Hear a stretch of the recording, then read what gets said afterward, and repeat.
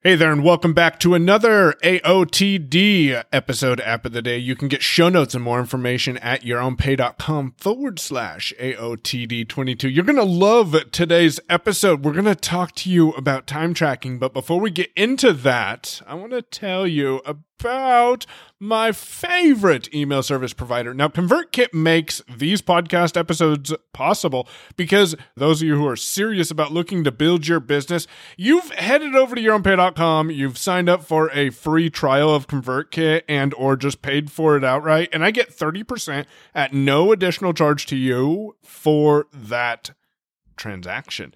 Now, this is called affiliate marketing, and we can talk more about that. If you guys are interested, let me know in the show notes. But thank you to ConvertKit and you for investing into the podcast.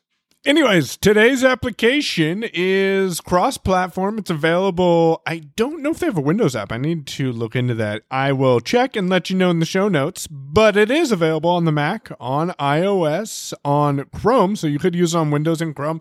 They've also got a website you can log into and take care of your time tracking. Today's app is Toggl, and if you haven't heard of it, you probably should check it out. If you have heard about it, you'll understand my journey and how I got sucked into time tracking. They do have an iOS application as previously stated. In addition, they have a Mac application, which is the app I second use. And then they have the Chrome plugin and website that you can access to track your time and tasks.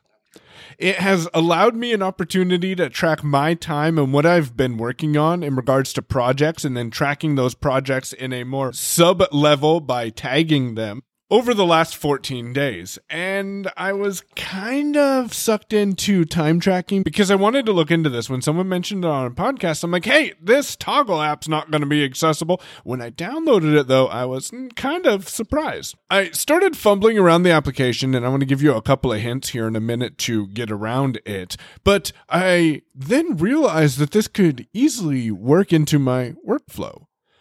I'll give you an example at yourownpay.com/AOTD22 of what the weekly reports look like, so you can see kind of what some time tracking is.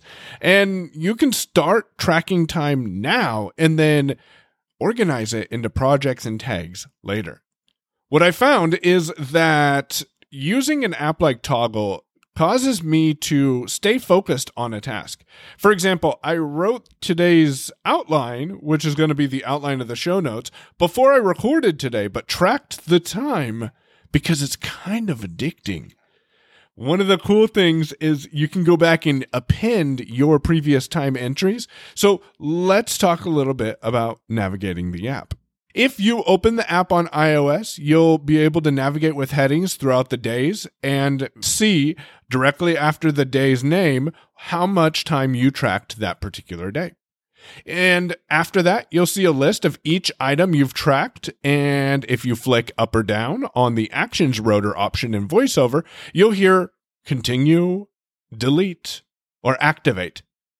If you hit activate, you can change the name of the project, the start and end time. You can also add tags or change the project. But don't forget to hit the finish button in the bottom right-hand corner, or your changes won't be saved. The other thing about the application is there's 3 unlabeled tabs across the bottom. You always want to be on the leftmost tab for tracking time. The center tab is a reports tab that you can get some more information about your reports. And the far right tab is your day tab, where you can go in there and look hour by hour what projects and tasks you are working on. Now, Toggl is not 100% accessible, but it's a great start for getting your time tracking going and investigating where you're spending your time.